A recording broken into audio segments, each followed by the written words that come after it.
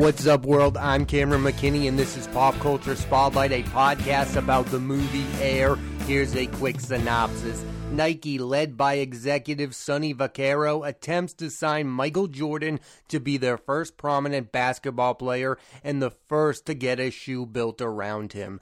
The film stars Matt Damon, Ben Affleck, Viola Davis, Jason Bateman, Chris Tucker, Matthew Marr, Chris Messina, and Marlon Wayans. Standout performances. One thought I had watching this movie is the special thing about Matt Damon is not only is he a major movie star who can play heroic characters like Jason Bourne and smart guys like Will Hunting, Damon also has the ability to play the everyman, especially lately. In 2021, he played Bill Baker in Stillwater, a regular guy trying to help out his daughter. And in Air, he plays Sonny Vaccaro, who, although works for a big company in Nike, is willing to break some rules in order to get what he wants. The man is a gambler who clearly likes to risk it all for something he believes in. Damon's charm and charisma really gets you to root for this guy, and although he's playing a normal guy, he's still given some movie star moments. Specifically, he is given an all-time great sports movie speech during the end of the movie. Damon's next films are Christopher Nolan's Oppenheimer and The Instigators with Casey Affleck, directed by Doug Liman,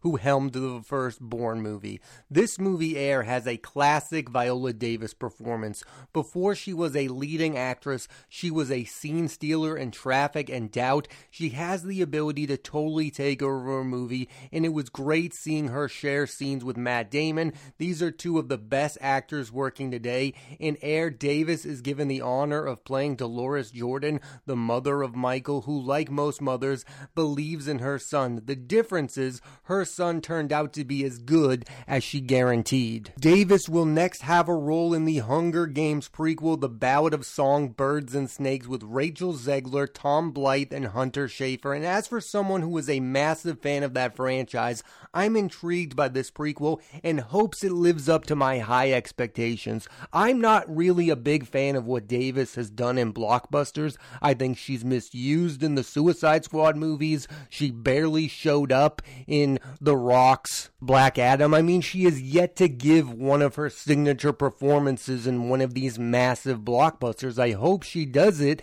in the Hunger Games prequel. This is the first time Ben Affleck has acted in a movie he's directed and not played the leading role, and that was a wise choice. He's great playing Nike founder Phil Knight. He has the essence of what we all think CEOs in the 80s felt like: well-composed, weirdly dressed, and overall zen. Affleck, for my money, is on his best run as an actor. 2021, he had both George Clooney's The Tender Bar and Ridley Scott's The Last Duel, and was far and away the best part of both movies, and is one of the best parts of Air. Affleck will next star in Hypnotic from Robert Rodriguez, and is set to play Bateamn, presumably for the final time in the upcoming Flash movie. Affleck has told the media that he believes he did his best work as Bruce Wayne in this movie. Jason Bateman is an actor best known for his work on television, Arrested Development and Ozark, and for leading the comedies Horrible Bosses and Game Night. But for me, his most memorable performances in films have been in supporting roles in the drama State of Play, also with Ben Affleck. He's an underrated aspect of Juno and Up in the Air, both directed by Jason Reitman. In Air, he plays Nike marketing director Rob Strasser, and while Bateman brings his signature style of comedy to the film, he also grounds the film with emotions. His character conveys what a risk it was for this company, then at the time behind competitors Adidas and Converse, risking it all for one basketball player. I would argue this is Bateman's best film performance. Bateman's next film is Carry On with Taron Egerton. I grew up love watching Chris Tucker in the Rush Hour films with Jackie Chan, and the comedian also starred in the First Friday movie with Ice Cube, and Ben Affleck as a director clearly knows how to best use him as a performer. He's hilarious as Howard White, who works on the team trying to recruit Michael Jordan. It's Tucker's first movie in 7 years, and a great reintroduction to one of the funniest guys on planet Earth. I personally hope this leads to a career resurgence. The first scene scene between him and Matt Damon and Air is pure magic. And finally, Chris Messina might not be a super well-known name, but he's a great character actor. His films include Greenberg, Ruby Sparks, Birds of Prey, I Care a Lot, and has done, in my opinion, his best work with Ben Affleck as his director. He's one of the best things about the Oscar-winning Argo, and in Air he plays an hilariously over-the-top agent, David Falk, who represents Jordan. His performance was reminiscent of Ari Gold in Entourage. Air is the first movie directed by Ben Affleck since the failure that was Live by Night. This reestablishes himself as a top-tier filmmaker, and his greatest strength as a director is getting great supporting performances. For me, that's what separates great movies from other films. Tons of films have great leading performances. The best movies are the ones where the secondary characters are interesting enough to have their own movies, and that's something that's in Affleck's other films. Gone Baby Gone has Amy Ryan, who was nominated for an Oscar, Morgan Freeman, who's great, especially in the final moments of the film, and Ed Harris, who is always great. The Town has Jeremy Renner, who was Oscar nominated, along with John Hamm in my favorite of his film roles, and Argo's supporting cast is stacked. Alan Arkin, who, you guessed it, received an Oscar nomination, John Goodman, Bryan Cranston, and the aforementioned Chris Messina, and Air has that same great ensemble that Affleck takes full advantage of. It's also the first movie Affleck has directed his friend and longtime collaborator Matt Damon, and I'm glad this duo is back to consistently making movies. Way more people should have seen them in Ridley Scott's The Last Duel. I also want to mention one of their most underrated films as actors together, Kevin Smith's Dogma. We all know Good Will Hunting. We all know that they both appeared in School Ties. If you have not seen Dogma, do yourself a favor because they are hysterical together in that film. Let's talk about the Nike angle of this movie. It's interesting to see that there was a time when they were irrelevant in the sport of basketball and how they would have stayed that way if not for this deal. I'm hearing a lot of people talk about how they don't want to see a movie about a giant company, and I understand that. I don't feel that way though. This is a fascinating origin story. Still to this day, one of the most powerful companies in all of sports. I mean, think how big Nike is. They're the ones dropping athletes now. They're the ones who are the most powerful shoe company in all of sports. And it's all because one guy convinced them that this guy coming out of college was about to become the face of the NBA. I mean, think about how crazy that sounds. I mean, Michael Jordan did not put up the same numbers in college that he ends up doing in the NBA, and that's mostly because of Dean Smith's system. We all know that now, but at the time, to pick him to be the next face of the NBA is insane to do. Michael Jordan himself barely appears in the movie, and my thoughts on the film did not need much more of him in it. It's a movie about a struggling shoe company. If you want to watch the story about Michael Jordan, you should watch the excellent documentary series The Last Dance. This is a movie about Nike becoming the Nike we know them to be today, and them not even realizing it. I mean, Phil Knight is just going on the word of Sonny Vaccaro. I mean, there is a version of this story that goes sideways. Like, if Michael Jordan just turned out being an average basketball player who averaged, let's say, 15 points per game, then Nike might be out of business. But instead, he turns into the 6-time NBA Finals MVP. He turns into the multiple times MVP of the regular season. He turns into the greatest basketball player of all time. If he was just another guy, let's say he made 2 All-Star teams and was okay, Nike might be out of business. The only way that this deal makes sense is if Michael Jordan became what he became. A ton of reviews have compared Air to Moneyball, and to a certain degree I see it, but this movie has a lot more comedy in it, which I was impressed by and felt like it was much needed because nobody wanted a deadly serious movie about a shoe deal, and I think Ben Affleck understood that. I think Moneyball is a bit more emotional because it's about the Brad Pitt character, it's about the Oakland A's failure, it's about the change changing of the guard in baseball. I think that movie has funny elements, but I think that movie is a lot more dramatic than Air. I think Ben Affleck understood that Air needed to be more comedic than most sports movies because of the subject matter. Nobody was going to take this movie seriously, so you needed a Chris Tucker character. You needed an over-the-top agent played by Chris Messina. This movie needed its comedic elements, or it would have fallen apart. Amazon, the company that helped make the movie, decided to put this movie into theaters before it arrives on Prime Video, and that feels like the right decision.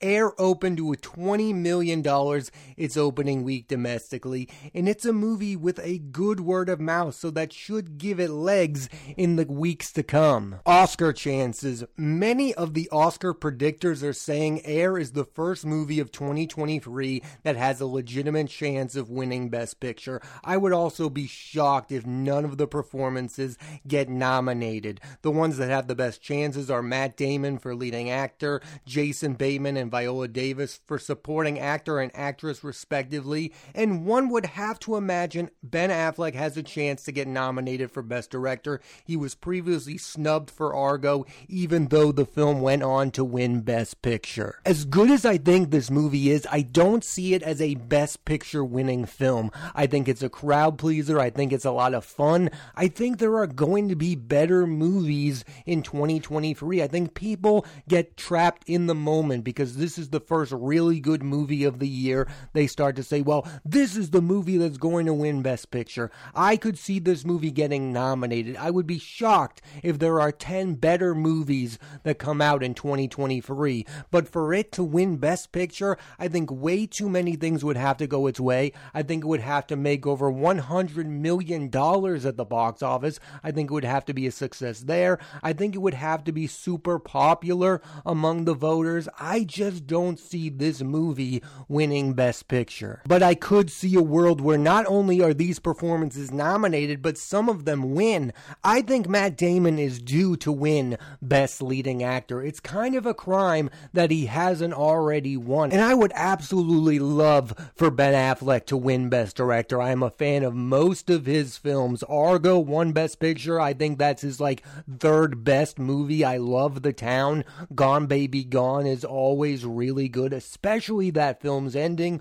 More people need to check in on that one. I have not seen Live by Night. I know that it's probably really bad.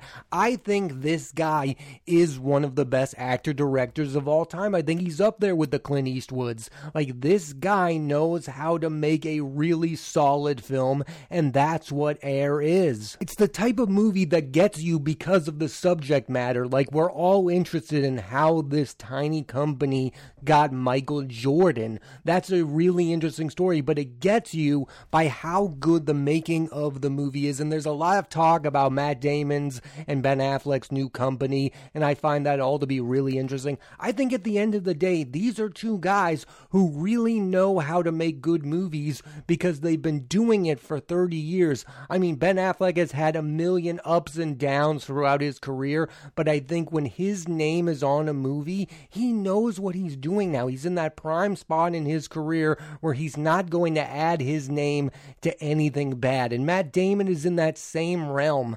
I mean, he adds his name to really good movies recently, like Ford v Ferrari. Like I said, he's going to show up in Oppenheimer. There's no chance that these two are going to come together to make something that's not memorable. They've been in the business for far too long to make something that you don't like. And I personally knew this movie was going to be very good when Viola Davis added her name to it. You can say all you want about Ben Affleck as a director, but these top tier actors want to work with this guy, and I want to see more of my favorite actors work with Ben Affleck because I think he gets amazing performances, sometimes out of underrated people, but sometimes out of really great people. This is a different kind of Viola Davis performance. And when talking about this movie, I think you also have to talk about the shoe itself. I mean, Air Jordans have dominated the culture for as long as I can remember. I am 28 years old,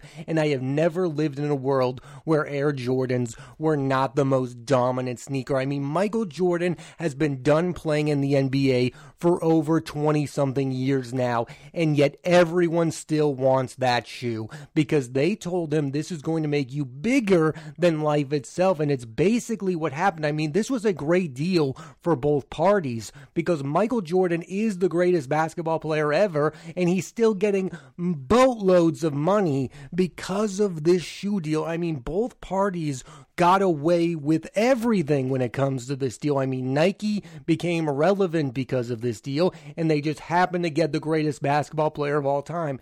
And now the greatest basketball player of all time has this shoe deal that's never going to end. I mean, Michael Jordan was always going to be rich for the rest of his life, but I think this shoe deal made him the billionaire he is today, and it's what inspired other people to become these kind of moguls. I know Magic Johnson was a mogul, but the shoe really made Michael Jordan a mogul, and I think it made LeBron James a mogul. Like, this made the shoe deal one of the most prominent things in all of basketball. Even today, whenever an elite basketball player is a shoe-free agent, there's talks about, will Steph Curry end up with Nike? No, he ends up going to Under Armour. I mean, that's how big these deals are to these athletes. To get a signature shoe, it's still a massive, massive deal, and that's all because of Michael Jordan, and that's all because of Nike. And why this is a big deal for these athletes, and I don't want to spoil it, is because Michael Jordan and his mother saw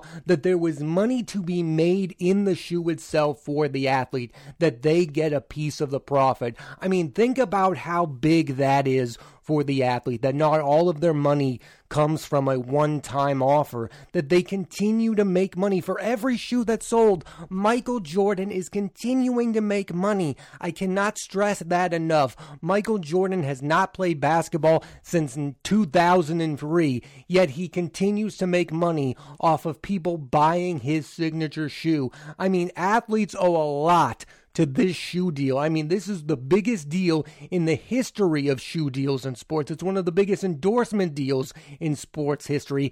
That's why it's a memorable movie. Overall, the most exciting thing about Air is the fact that it's about a gambling man making a risk that pays off. Like, if Jordan did not become an all-time great, this shoe deal would have been such a complete disaster, but instead he turned out to be the best basketball player of all time. That's the movie itself. You're watching this movie, and yes, you know what happened. You know that Michael Jordan went on to become the greatest basketball player ever. But like me, when watching, you'll wonder, what if he just became another guy? Nike would probably no longer exist. We wouldn't know the name Phil Knight. None of this would have mattered. It's because of what he did on the court that changed the history of that company. Nike owes its existence to the existence of Michael Jordan, because if he never came to them, they would have just been just another shoe company. They weren't getting the Larry Birds at the time.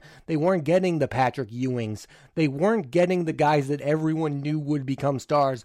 But because they bet on a kid who became the number 2 pick, who Portland didn't want to draft, they made bank. The last thing I'll say about this movie, and I want to reiterate this thought, is that Ben Affleck made this movie the way it was supposed to be made, as a crowd-pleasing, funny movie. Like I said earlier, no one wants to watch a movie about a dramatic shoe deal. Sonny Vaccaro is a fun character to follow. He's a guy who clearly is invested in making something different. He's not really a company man. He's about his love of basketball, and it's that love of basketball that got him to discover the name Michael Jordan. I mean, there's that great scene where he's watching Michael Jordan hit that game-winning shot against Georgetown. I mean, that was one of my favorite scenes of the movie, because he just understood that Michael Jordan performs under pressure like no one else. He was able to discover, without the stats, that this guy was made for the clutch moments, and that's the kind of guy you want to represent your company. And it completely changed the history of Nike. According to the movie, the company was on the verge of getting rid of its basketball department. Think about Nike without basketball basketball that just doesn't make sense. They are the signature basketball shoe, and that's all because of one Michael Jordan. Thanks for listening to this edition of Pop Culture Spotlight. I'm Cameron McKinney, and there'll be a new episode of the podcast every Thursday on Apple Podcasts and Spotify. I highly recommend you check out the movie Air. Next week on the podcast, I'm talking about the biggest movie on the planet right now, the Super Mario Brothers movie, starring Chris Pratt, Charlie Day, Anya Taylor-Joy, Jack Black, and Seth Rogen. So tune into that and please rate, review, and subscribe.